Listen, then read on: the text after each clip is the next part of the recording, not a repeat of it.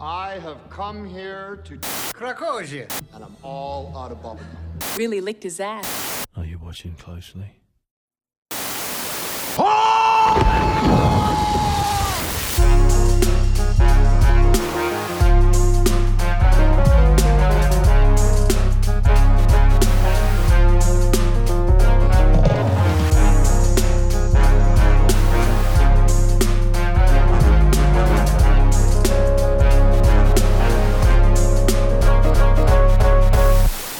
Hello and welcome to Midnight Showing. I'm Nash, that's Luke, and this week the movie we watched at midnight was John Carpenter's Escape from New York.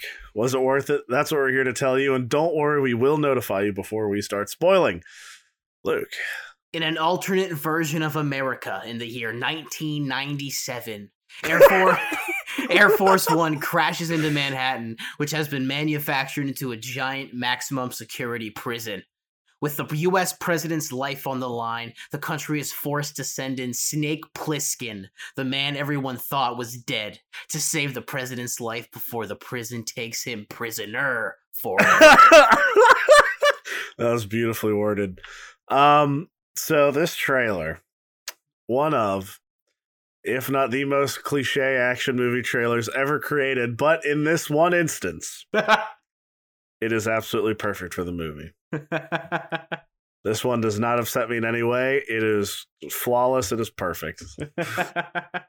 Well, Nash, who wrote Escape from New York? None other than our boy John Carpenter returning to us. The last John Carpenter movie we did was They Live, which was, honestly a little similar to this movie. Maybe we can get into it.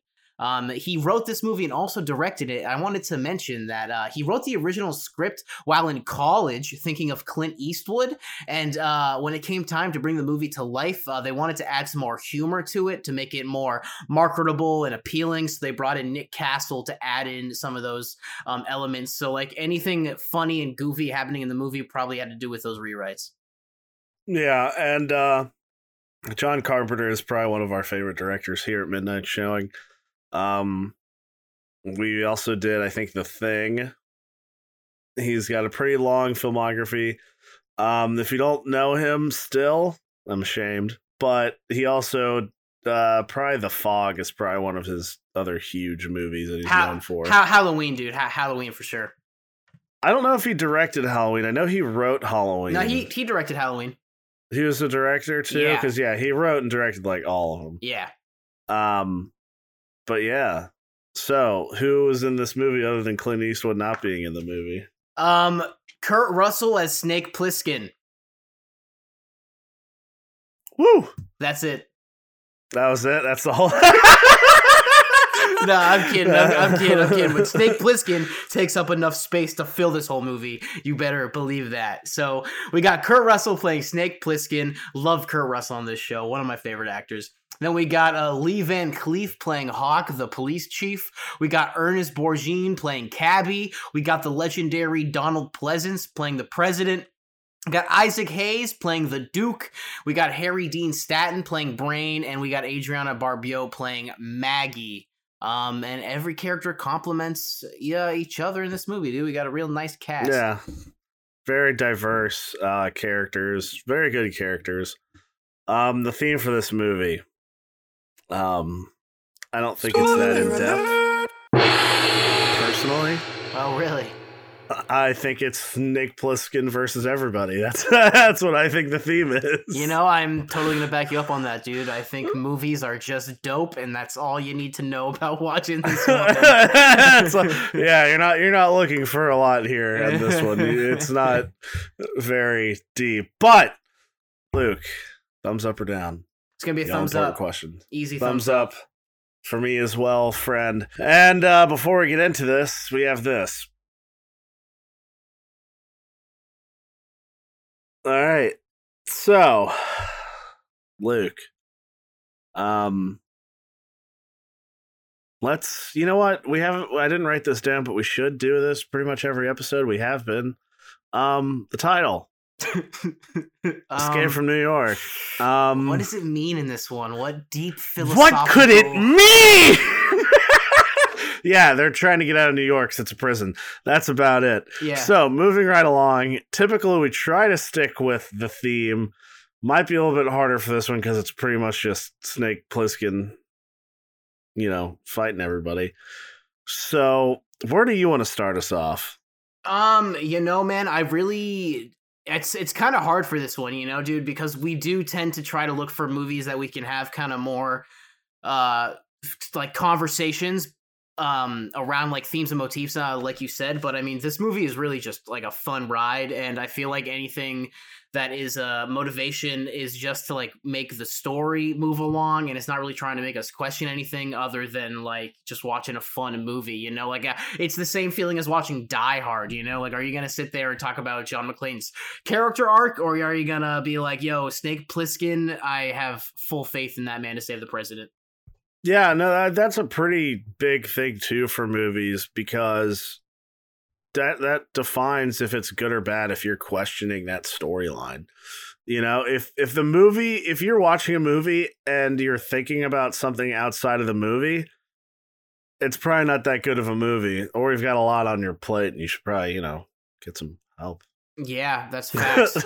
So, I mean, dude, to quickly build off that, I'd say this movie is phenomenally made with a phenomenal tone that is consistent throughout the entire thing. So in terms of filmmaking and what this movie's going for, I think it really knocks it out of the park, and honestly probably influenced action movies for the next 30 years. Like, am I right? Yeah, I think you're right on that. It is very honest to itself. The effects for the time are pretty freaking good. Very impressive. I mean, what would you say the worst one is? Probably that like glider. Oh yeah. There's like one glider scene where it's bad. Yeah, but I mean, what do you even want to like take points off for that? And it's also the whole movie takes place at night, which is something that like really has to be taken into account for when you're considering like creating a movie like this, and like the things they had to do to get all of these shots to light up the streets of New York City and everything. It's pretty crazy. So because this movie is so grand in that backdrop, how about we start with New York City? The giant maximum security prison a la Arkham City, possibly. I was expecting Batman to show up in there, dude. Once again, you think a story idea is original and you're like, oh, they were just doing Escape from New York. But anyway, dude, so like, how did you feel about the backdrop of New York being in this movie? Because I feel like the city itself is a little bit of a character. I think that's a pretty good point, too, because it definitely does feel alive in its own way. It's not the New York City that most people they sort of are used to knowing. Maybe during the 80s, it might have been. But not what I'm getting at for here on this show. I think it is also really important with how much time they spend on it, because they don't spend a lot of time. Yeah. Like, it seems very rushed looking back on it, but while I was watching it, I really, wasn't being too critical about it. I was like, oh, okay, this is the setting. All right, there's some exposition, and then the movie starts, You're thrown into it, but everything you see about it is totally believable. Yeah, absolutely. With that, like I think what you said about the movie staying true to itself is really what, like, makes it such an out of the park hit for what it is, because it takes like the grandness of New York City and like reduces it down to like this kind of post-apocalyptic world. Like, I almost felt like it was as if Mad Max took place in New York City. You know what I mean? So yeah. Like, what did you think about like all the zombie people and whatnot, like all the people running like that? To me, it's almost like New York City didn't really give off the feeling that it was a maximum security prison. Like, I am gonna use if you're not a gamer, you're not gonna get these Arkham City references, but the video game Arkham City takes place in a situation just like this, where it's a giant city that's turned into a prison, and you know that it's a prison there because of the way that the characters like act and the hierarchy of it. Other than the Duke in New York City, I felt like there wasn't that much division between like it being like what you thought a prison was. I thought it was more post-apocalyptic. Like, do you got any comments on that? Like, do you like that it feels kind of almost like a Mad Max movie in a city? Did you want it to be a little bit more structured? Like, what do you think? No, I think it did I like how they did it just because it seems like, I mean, what are the rules for it? It's like you go in, you don't come out. Yeah. It really is there to just show, hey, this is a problem. Throw it all over here. Yeah, We're not even actually turn back and look fixing at it. Yeah, exactly. Yeah, we're not trying to fix things. We're just putting the problem over there.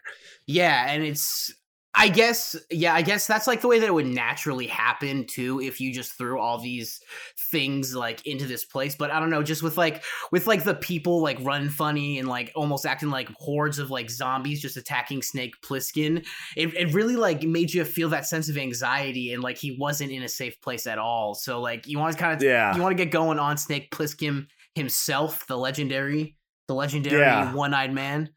I do think it is. You know, I thought he was dead. That's probably one of the greatest things ever, is that line getting brought up like 10 times in the movie. But I think it's very important to mention how we're only seeing one night. You know, it's technically 24 hours, but it's never day. We're just there for the night. You know, so it kind of makes sense to brush those things over quickly. It's sort of like you can't give a full definition of really anybody in this movie because it's so quick. It feels quick. Everything that goes on is pretty fast paced. Those funny moments are probably the slowest moments in the whole movie. And Snake himself, that line where literally everybody knows who he is. Why? I don't know. No idea. Everyone knows Snake Plissken now. Everybody knows Snake. And we hardly know anything about him at all, other than like he tried to rob like the Federal Reserve or something. Yeah, which you feel like you got to have a pretty concrete plan on how to take down the Federal Reserve. I'm pretty sure I did it in a GTA mission one time, but Snake Plissken did not get as lucky as I did. He was a special forces guy, and he tried to rob the Federal Reserve, I think.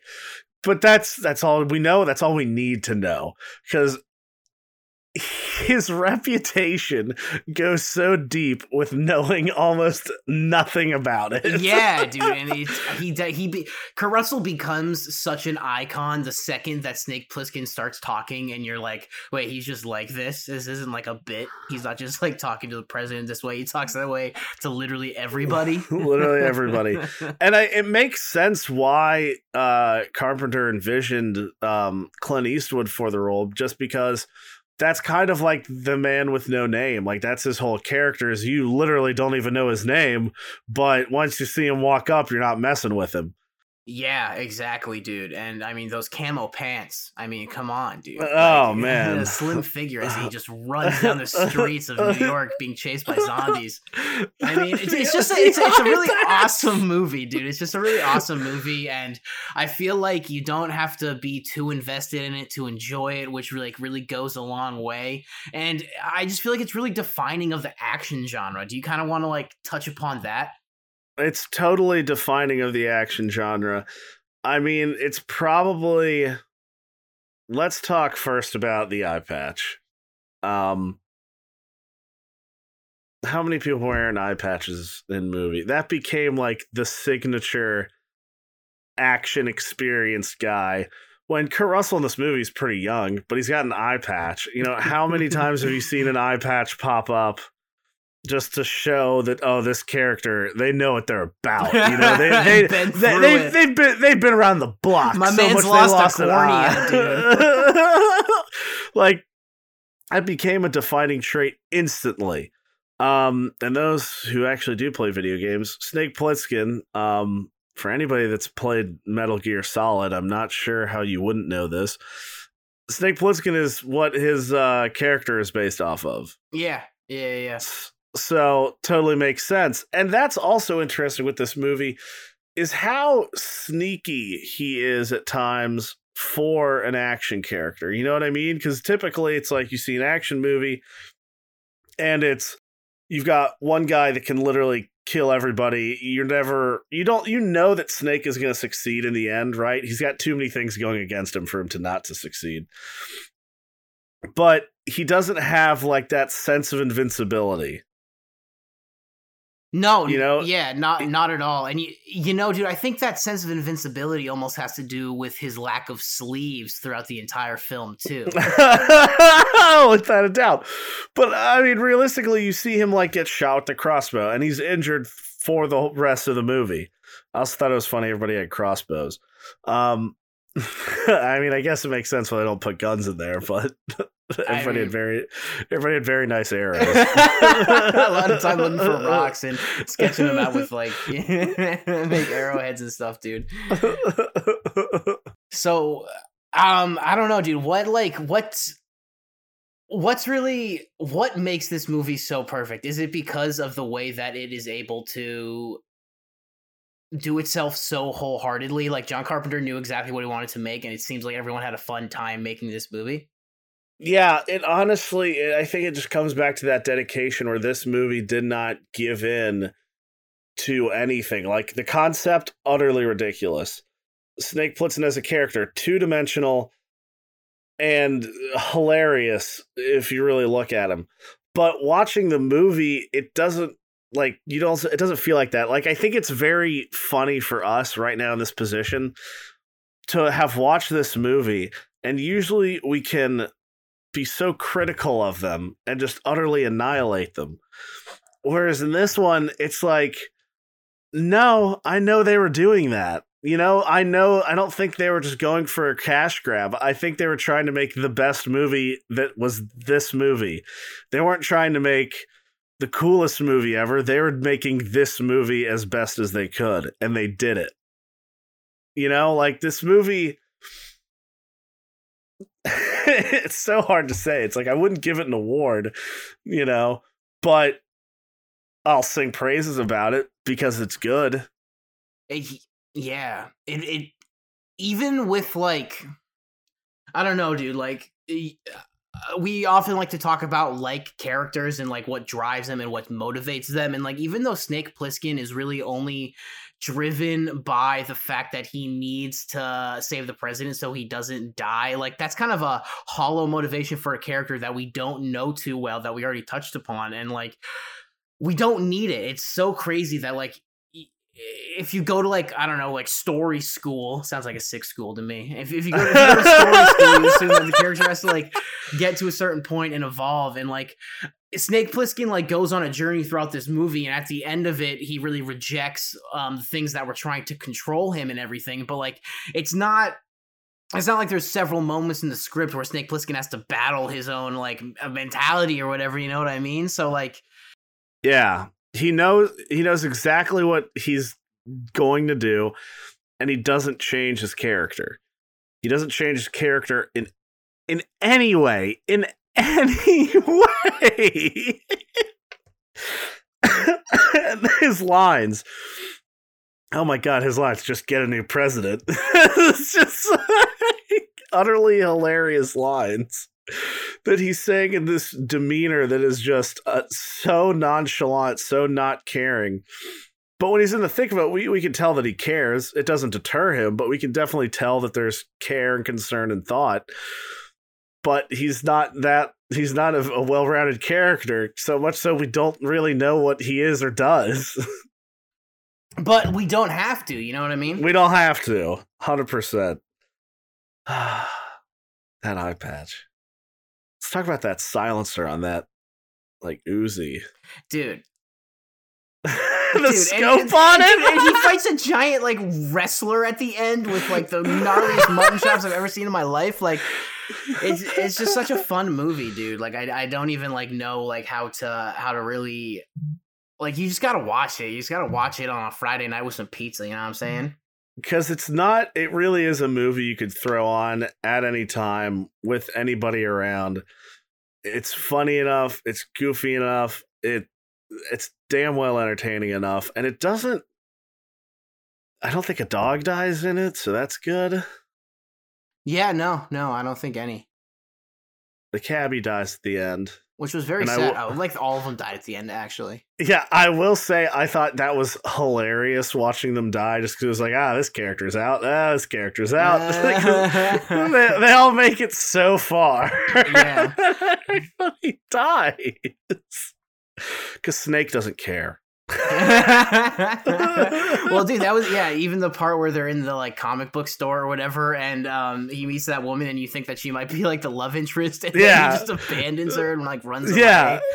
Like, doesn't care at all. It's so unapologetic, dude.